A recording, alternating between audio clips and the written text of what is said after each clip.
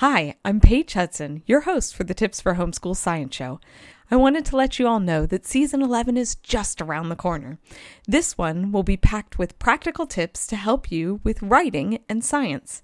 I've got a couple of guests lined up, one to help us with spelling and science, and one to help us with the act of writing itself. You do not want to miss these two guests. Plus, in between those episodes, I'll be sharing about notebooking, lapbooking, and my best tips for helping you with writing and science. If you need help with recording what you've learned for science, you want to make sure you're subscribed to the Tips for Homeschool Science Show and you've got those notifications turned on. Or you can mark your calendars for the first episode, which will release on February 19th. I'm looking forward to being back in your earbuds again for another full season of the Tips for Homeschool Science Show. Thanks for listening, and I hope you have a great week playing with science.